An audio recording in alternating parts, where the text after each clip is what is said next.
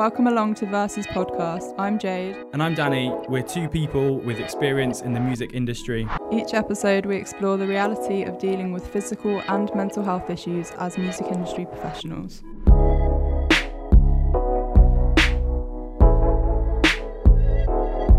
Joining us on this episode is a record producer. He's an engineer and a musician from our very own Birmingham. His name is Elliot Vaughan. Welcome. Hello, Jade. Hello, Danny. You okay?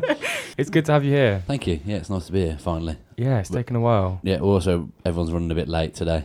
Yeah, trains, So, flooding, yeah, all a nightmare. Because apparently this country can't deal with rain. So, We'll try and have a little oasis of calm in the studio. yeah, though. it's lovely. Yeah, it's nice. Now, if you can, after your My gigantic gulp of tea. your huge gulp of tea that you've just taken, Yeah. can you give us a little brief overview of your career so far? Yeah, record producer, that's kind of my bread and butter, that's my day-to-day, which kind of includes being a musician and being an engineer and being all those things, because the job isn't split up as much as it used to be. But yeah, I kind of started in a relatively traditional way of being in really crap bands when I was 14 onwards, school bands, and then kind of evolving into slightly less crap bands and slightly less crap bands, and then maybe one or two good ones. So I was always playing from a young age. I think I started piano lessons when I was 7 and drums and stuff when I was kind of 11, 12, something like that. And was just doing that, playing any band I could. Ended up doing some cool stuff with some producers and doing some singles and kind of, the next step of things. And I realised pretty quickly that being in a band wasn't really what I wanted to do long term in terms of the touring and all that. I did a lot of that when I was kind of maybe early 20s, and I realised pretty quickly that I just wanted to be on the other side of the glass and be I was always more interested in what the producer was doing, more interested in what the engineer was doing and how the studio setups were working, so kind of set my mind to that, and just basically just went, I'm going to do that then. And I haven't really done anything else since. But started volunteering at studios pretty early on, 18, 19. And then I went fully self-employed, full-time, about 9 years ago. And that's been it. That's kind of been my life since, which has been really good. So how did you get into producing? How did you learn it? Was it just the work experience at studios, or? Yeah, I mean, literally, I had a little bit of kind of peripheral knowledge from doing a bunch of stuff. Yeah. But yeah, my first ever studio job, I pestered someone and just say, can I come to whatever sessions you're doing? I was young enough to be able to, you don't have any responsibility really, so I was like, I'll be there whenever you want. And I literally was. It's the old-fashioned thing of making tea and sweeping up and watching. And, I remember the first day at a studio in Bristol, actually, because I was living there at the time. The first day the guy went, do you know how to coil a cable? I went, not really. And he showed me that. And then kind of from there, so there was no formal education with it, but a lot of really great people let me just pester them and watch, and then, your tastes evolve and you kind of learn what they're doing in the art of production and engineering. And it was slow because I was just shadowing people for a long time, but it was great. And it was the best education, I think. How did you go from there to playing shows in Japan? Yeah.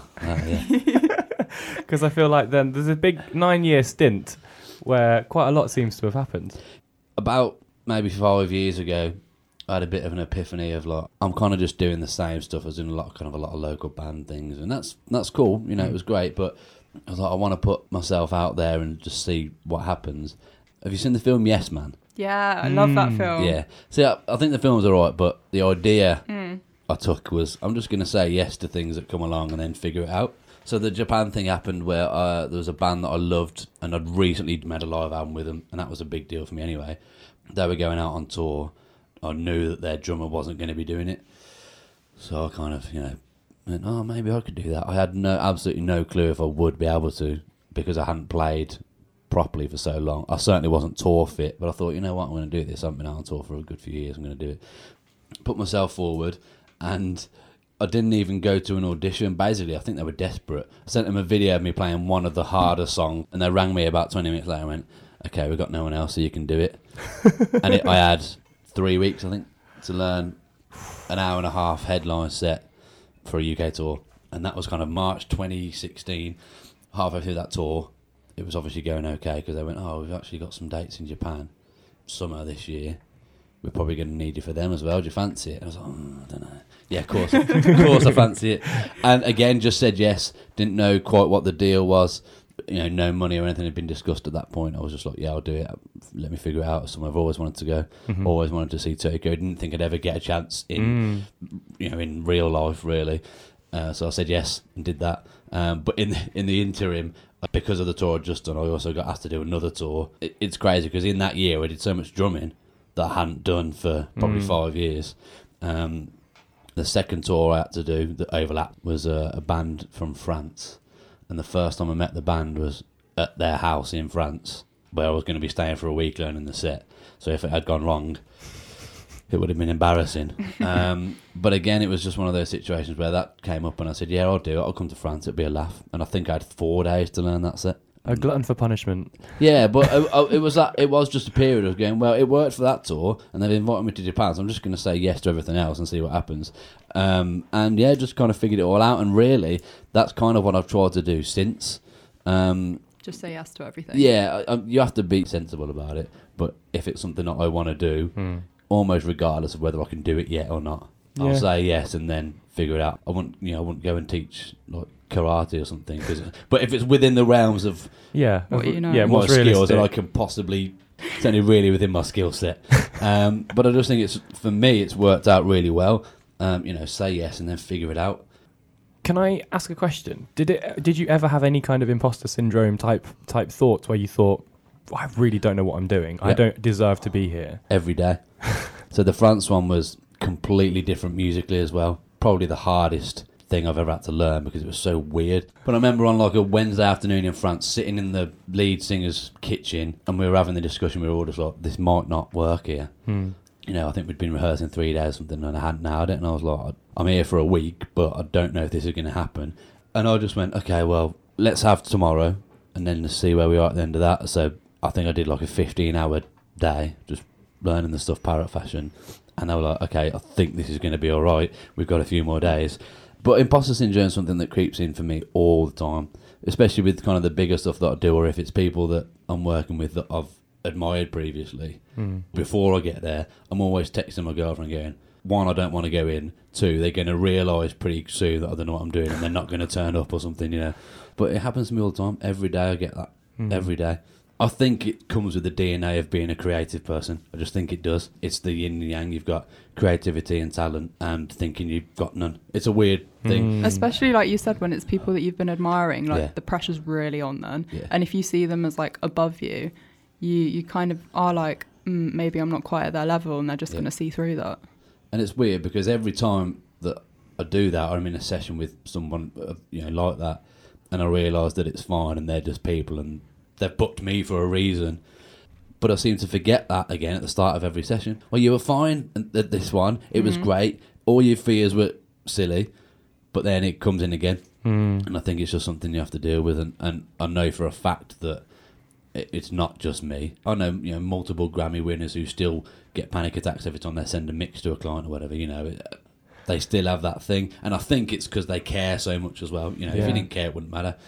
I guess the other side of it is as you become more accomplished and have more Grammys or they're just successful tours, sometimes that in itself can be pressure. Yeah.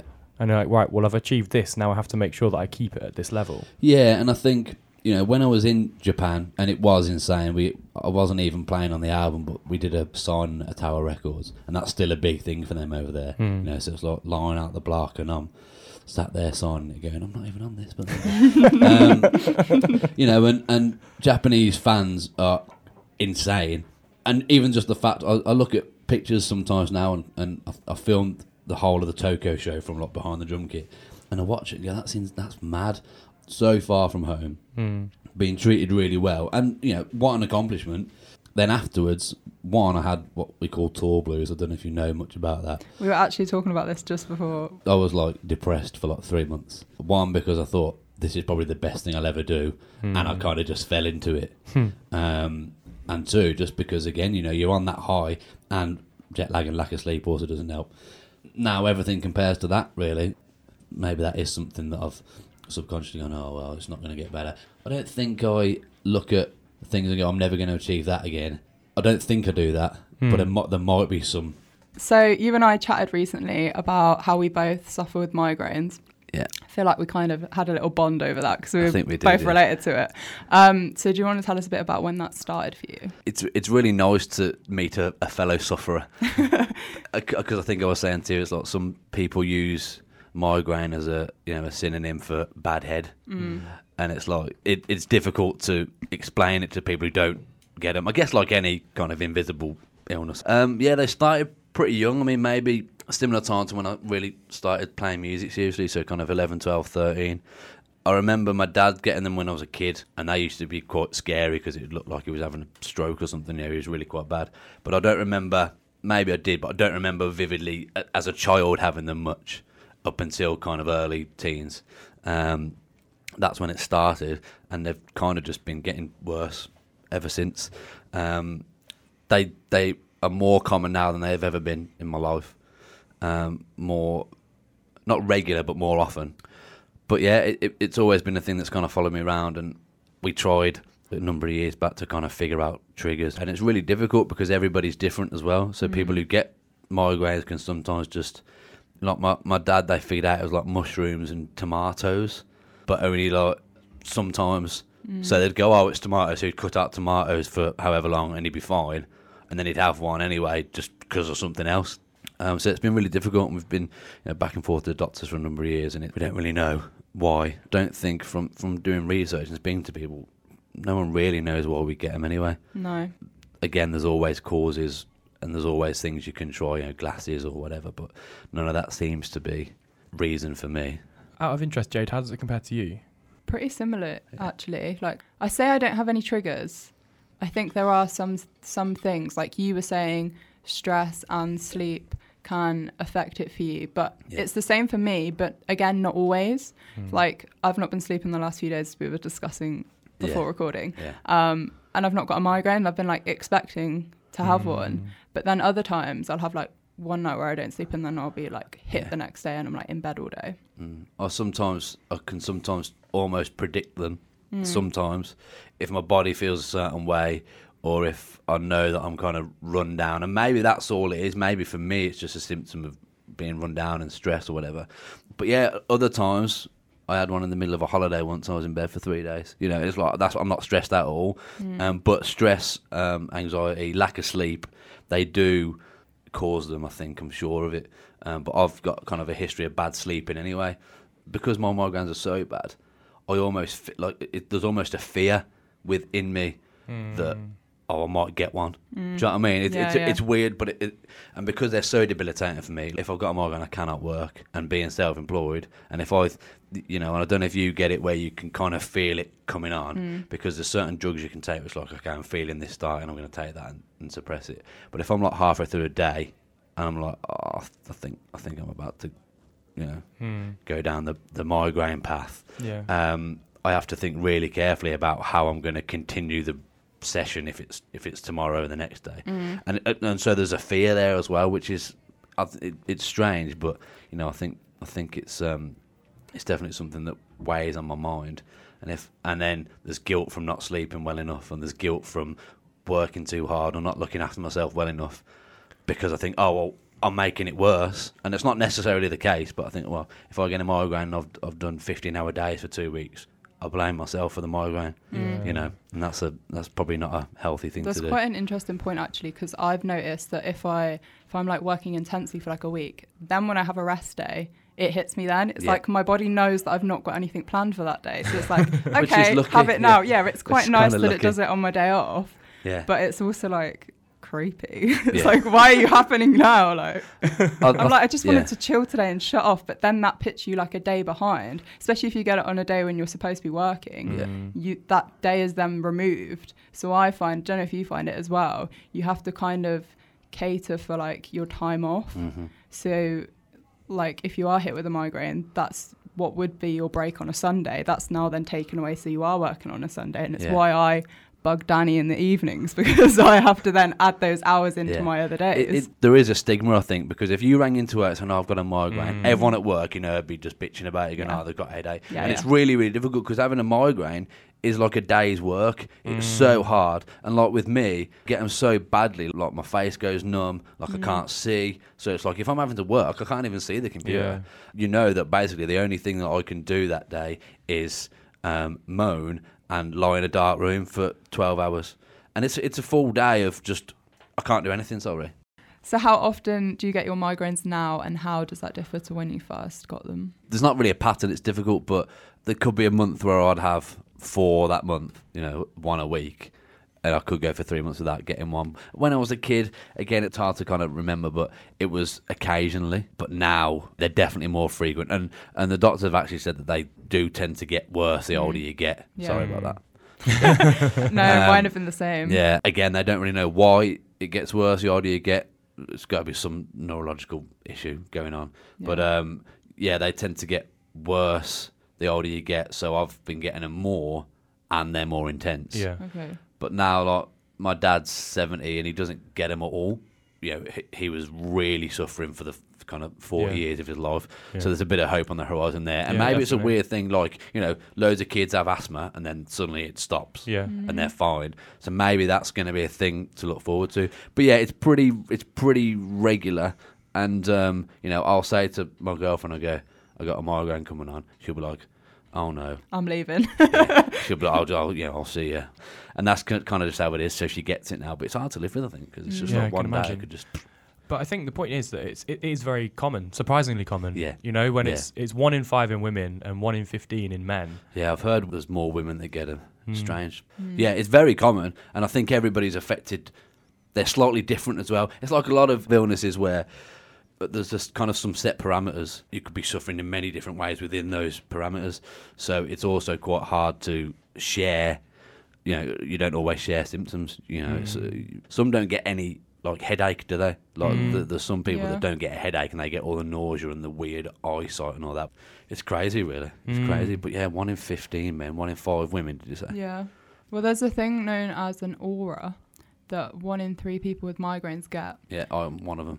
Yeah. So Yeah. an aura, for anyone that doesn't know, is basically warning symptoms that you are going to get a migraine. Yeah.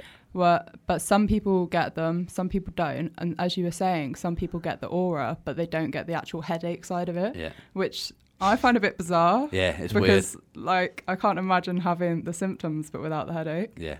The aura can be useful because, like I said, there were some drugs that I used to have where you'd get the aura, you'd often wake up with it or something. Yeah. In a way, it's quite nice because it it's gives a you a warning warning sign. sign, and you can be like, okay, I'll take my Yeah. painkillers now, Yeah. and then they can kick in. Yeah. Whereas if you were just kicked with the headache, Yeah. then it's like, oh shit, now I've got to deal with it. And sometimes I don't get it, sometimes I do. And sometimes it's manageable, sometimes it isn't. So you have the aura. But these days, it seems to just be less of it's going to happen, do something about it. It's just more of it's going to happen, deal with it. But yeah, I do get the aura. And 1 in 3, So do you get that? Sometimes. Right. Yeah. It's all sometimes, isn't it? everything is sometimes, Yeah. and that's the problem. And I think that's why it's been this, migraine is a headache is a migraine, and it 'Cause does. It's such grey area. Yeah. And I think people go for a long time getting really bad headaches. I've got a headache, Yeah. and probably suffer with migraine. Do you think there's more that can be done in terms of educating people about them? Oh, definitely, I do. I do. Why you? Yeah. Yeah, and I think a lot of it is that thing that I'm saying of people think, oh, it's just a headache. Yeah. I think that's the key takeaway from Yeah. this as well, is that a headache is completely different to a Yeah. migraine. Yeah. Like the headache side of it is a lot more intense, and then also you've got all of these symptoms on top of it. Yeah. And like you said, it's just so debilitating. I can get through a day with a headache. I think everybody can. You have Yeah. a couple of ibuprofen in the morning or whatever. Yeah. You can't do that. If I've got a migraine, I am not doing anything. And maybe nature's stop sign for me, going, well, you ain't stopping on your own, so bam, have that. I think that sometimes as well. There was a thing I saw recently where they tried to do some diagrams of what a migraine sufferer sees. But again, there was about 20 different ones, and I recognised maybe 3 of them. Yeah. I was like, oh, what, that happens to me, that's my also. And I showed it to a friend of mine. And he went, do you get all these? I was like, no, sometimes I get none of them, sometimes I get that one. And he's like, I had no idea that's what. One looked like someone had glaucoma, one was just, and it was crazy. So more of those would be good. But I do think the issue is, 1, knowing that you're suffering from them if you just think it's a headache, but 2, like you had the outside but having it recognised as this is serious. This person can't be at work. This person can't be at the function that you've asked them to be. They're not flaking. They haven't just got a bit of a bad head. They're not hungover. This is a serious thing that you need to be aware of. Yeah. I think in the workplace, equally in the creative industry as opposed to any other industry, maybe it's difficult on an employer's side of things because it's as you say, like it is one of those invisible illnesses that's so difficult to kind of go, right, oh, it's definitely this. You've got a doctor's note that says it's definitely this. And because of that you do end up with people that might ride off of that and take advantage. People do, and I don't think you're wrong in saying that.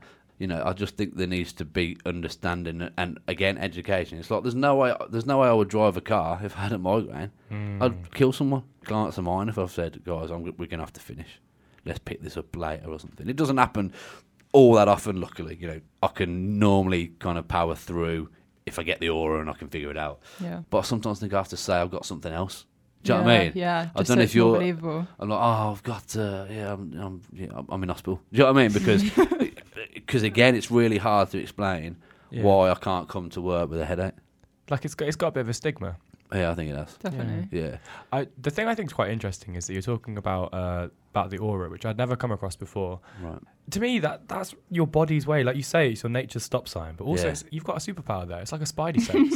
I think that's wicked. Yeah. In the I'm gonna start using that in the most humble kind of way. Danger is afoot. Yeah. Yeah, and that's what we were saying. It's like sometimes that might be great because if you've got effective medication for it, you go, this is going to happen to you today. Nip it in the bud. It doesn't always happen, but yeah, that's a really good thing. And I don't know, you know, I'm sure there's other illnesses, but it almost makes me feel like, you know, like dogs can smell when you're pregnant or when you've got cancer or something. It's like, you know, Donnie Darko, the time job where it's just a little like worm that goes to the fridge and then he walks to the fridge. It's not all that useful knowing what you're going to do in 30 seconds, but he knows he's going to the fridge. But yeah, no, it is, you're right. It's kind of I think it's a useful thing. I'd go as far as saying that if I was going to suffer with migraines, I'd rather have it this way than they just hit me dead on, because the times they do, you're fine, and then suddenly you're watching the film and you can't look at it anymore. So I'd rather be like, okay, I've got the aura, I'm going to look after myself today. And that happens as well. I think when I feel like it's coming and I look after myself better that day, it isn't as bad. I will rest. I'll be like, you know, all the things that I should be doing anyway. Yeah. So maybe it is a superpower because it says to me, well, you know, today you're going to make sure that you're well rested and treating yourself properly. It's usually better. It's an interesting one because it kind of strays into the argument. Do you say that it's something that can be controlled a little bit by your lifestyle or health or fitness or whatever? Yeah.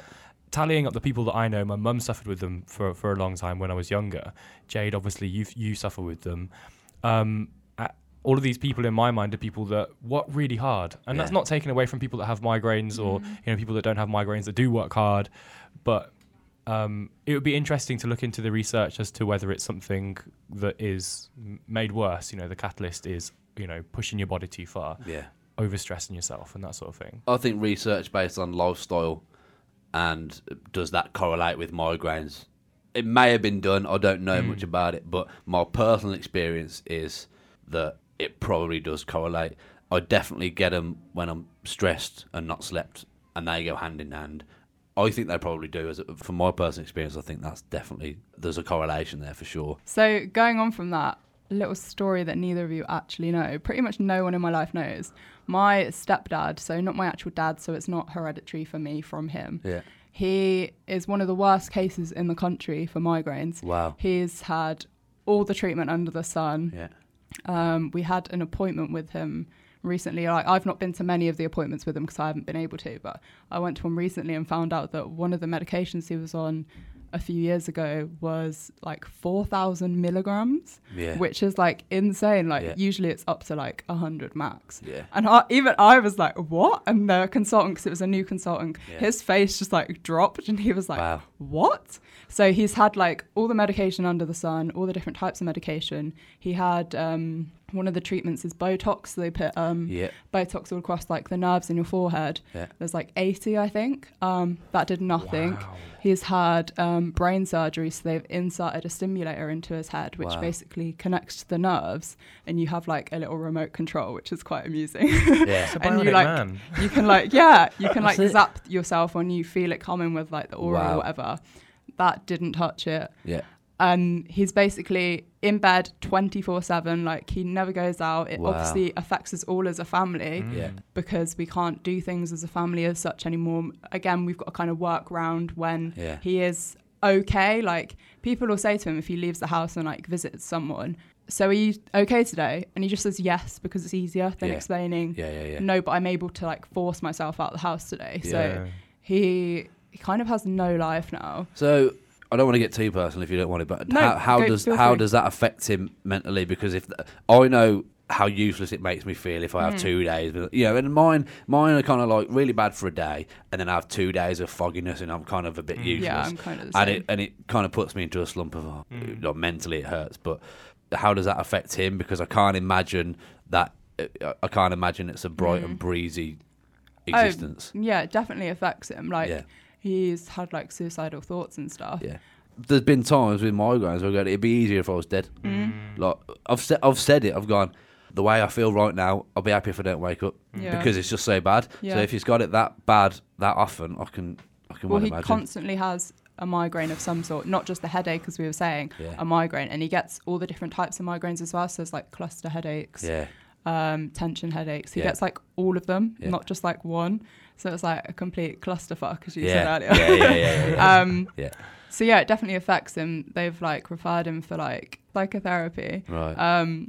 It took forever for Yeah. that someone to even consider that. Yeah. And then it came at a point where his brother and his dad had been diagnosed with cancer Yeah. in the same week. So it was his second appointment, only over the phone, which is kind of ridiculous. Yeah. They basically had to drop him because they were like, okay, now we don't know if you're like down because of your migraines or because of this life situation. And it was like, it's ridiculous. I could go on about this forever, Yeah, but because yeah. being depressed with a reason, i.e., 2 close family members being diagnosed with that, Yeah. that's sad. So yeah, because there's a reason for your depression. So they're going to go, well, we can't tell, which is not useful because, like, yeah, but also I live with this thing Yeah. that I always have, Yeah. and I haven't been happy for this long because of that. It's hard. So though, again, innit? just to add the severity of it, I think, yeah, a large majority are people who overwork themselves. I think stress is definitely one of the main causes for a lot Right. of people. Yeah. But that's not the case for him because he's Yeah. still getting them 10 years on and he Yeah. doesn't obviously work or Yeah. anything. Yeah. So we've talked a little bit about medication there. For Elliot, like, what's the situation with the medication for you? I was prescribed one for a while, and it didn't really do a lot. Can you remember what it was I called? can't. Do you know? Well, do you know what it was meant to do? Like, what was? It was a painkiller, and then there was a nausea because I get really Yeah, bad nausea. okay. And then I can't remember what the nausea was, but like the painkillers are kind of, they don't really touch it, and I can deal with that more than I can deal with the feel inside of it. That, you know, the nausea. There was an over the counter one that was actually really effective for me, and it was Margolive. There's 2 versions of it. I don't know if you've used it. It's like Margolive Pink, Margolive Yellow. Margolive Pink is really amazing. Like, it kills the nausea, Yeah, I think you told me about but you this, can't actually. get it anymore. Oh, really? No. So I would have, like, that would save my life. Mm-hmm. I would be on tour in the van, knowing that we're sound checking it for whatever, and I'd feel the aura, and I'd have 2 of those, and I would get through the show. It, you know, it'd go and then get to bed and probably be okay. And then there's like a yellow one, which is just for pain, which is kind of pointless for me. So are you not taking anything at the moment? Doctors are looking at other ways. It's now getting to the point where, okay, what's the next step? What's the other stuff we can do? And I'll be there next week, actually, trying to figure something else out. Have you heard about the piercing you can get as well, apparently? Yeah, in your, I've heard about what's that. it called? Tragus. Tragus, Yeah, yeah. it's in the little bit Yeah. of your ear. I What's haven't that? had that yet. Is that meant to relieve? I think it either does or it doesn't. But I know There's people no who've in had it and it between. doesn't work, and they've now got a piercing they don't want. So, but you know, I've kind of not been great at it really. Again, I think a lot of it is just you know, not giving myself the time to really properly check it. But the things that we've tried in the past that haven't worked, they kind of deflate you a little bit and go, well, if that's not working, nothing's going to work. It's not the right way to do it. But obviously, with your stepdad, they're trying so many things. He's literally tried everything. It's mad, isn't it? We're now waiting for, they've made some antibodies, Yeah. which I'm not quite sure how they work, but they're supposed to be really effective. But the Yeah. NHS being the NHS in the current situation, Yeah. they've been accepted in Scotland, but Yeah. not England at the moment, Yeah. which is quite frustrating. So we're hoping that like eventually pushes through here. But it's just crazy that there's like so many different extremes, and like you were saying, so many people like experience them differently. Yeah. Yeah. In terms of looking at coping strategies, Jade, you talked a little bit in terms of as a family how you deal with it. For your dad, are there any day-to-day things that help him?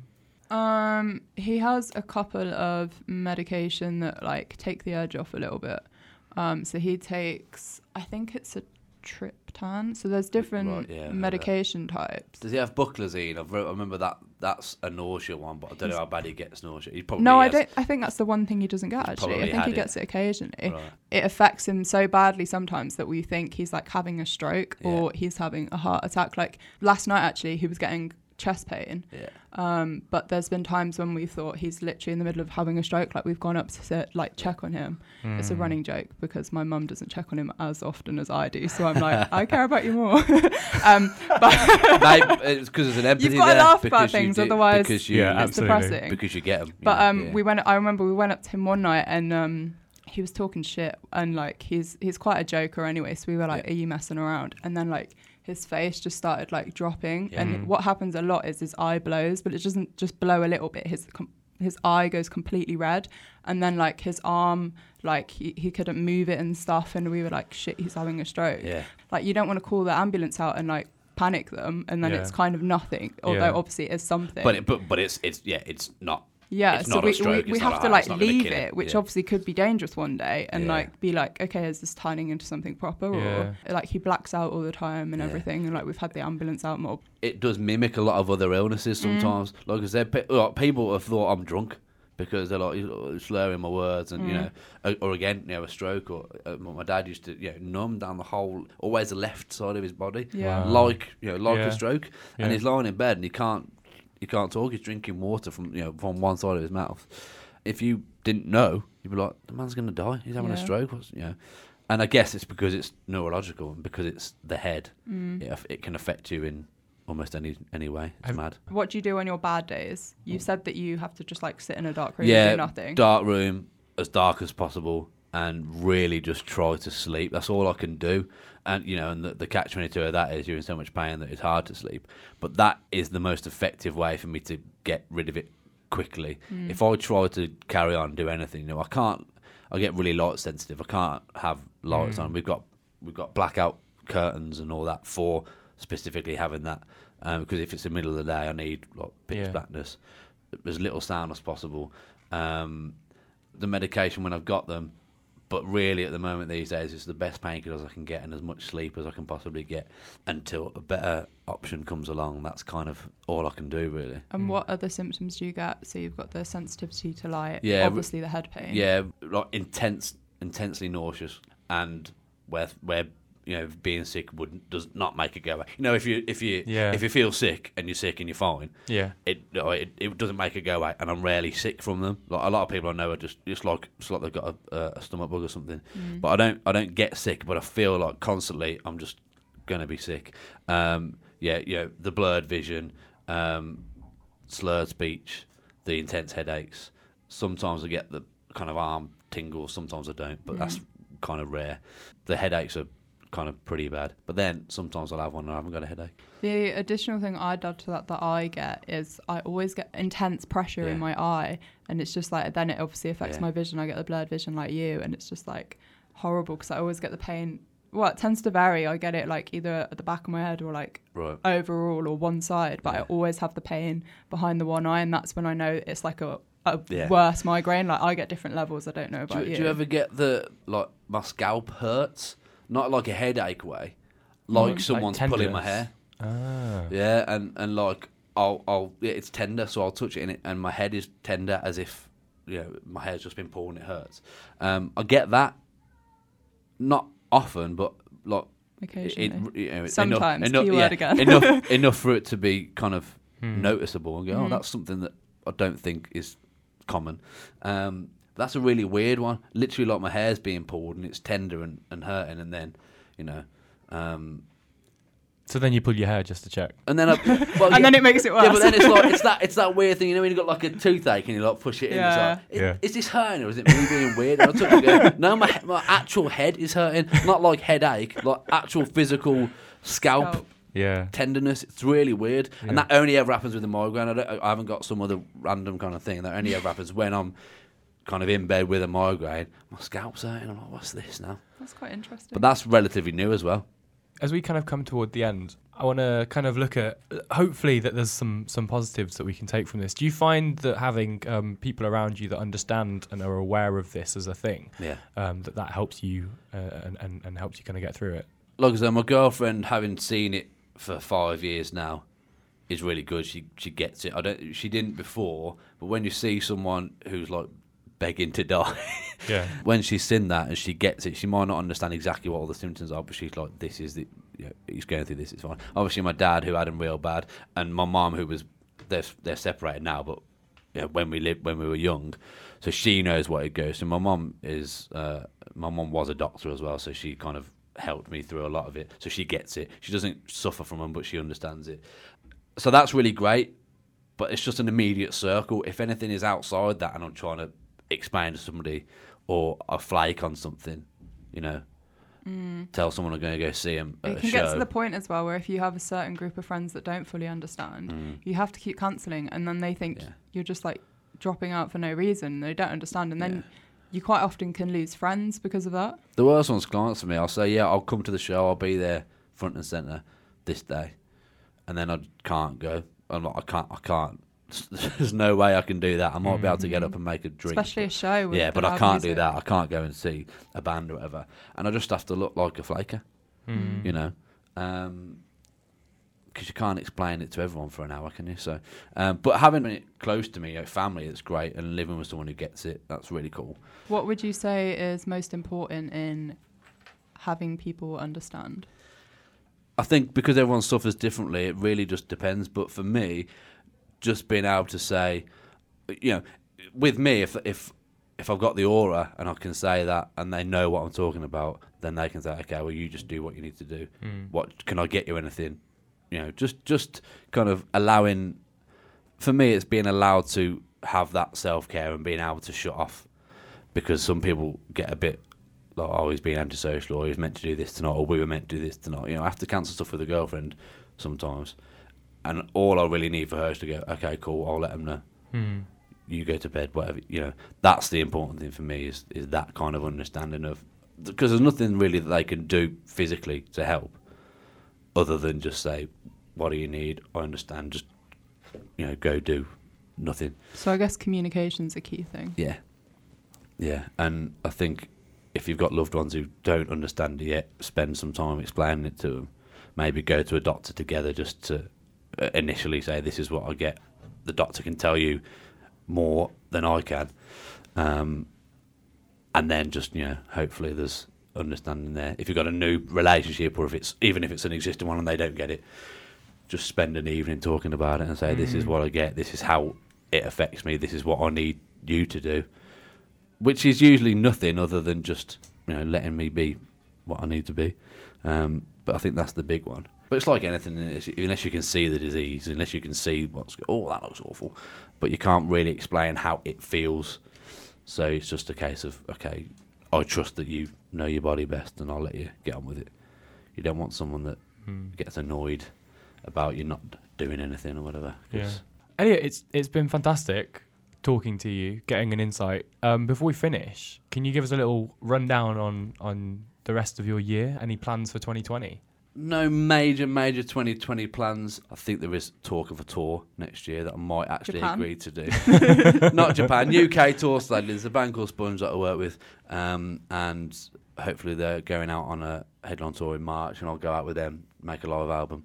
I do a podcast myself with a guy called Ollie Edkins. That's called Ollie and Elliot Wax Lyrical, Series 2. Wonderful. In January, finally. So that's coming out. Off, right? Yeah, so kind of the start of the year is me kind of completing that and finishing that, because I think it's 12 episodes, and as you know, it's quite a lot of work.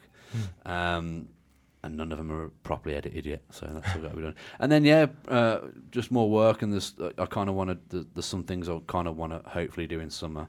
If anyone wants to check out fantastic work that Elliot does, you can find him online, Twitter and Instagram at Elliot M. Vaughan. Elliot, it's been an absolute pleasure, mate. Thank you. Thanks so much for coming and chat to us. Yeah, thank you. It's been brilliant. Thanks, Elliot. We're now up on other platforms, including Google and Apple, so make sure you subscribe and follow to keep up to date with new episodes. We're still new, but do drop us a message on our socials with any comments or any feedback or anything you'd like to hear from us.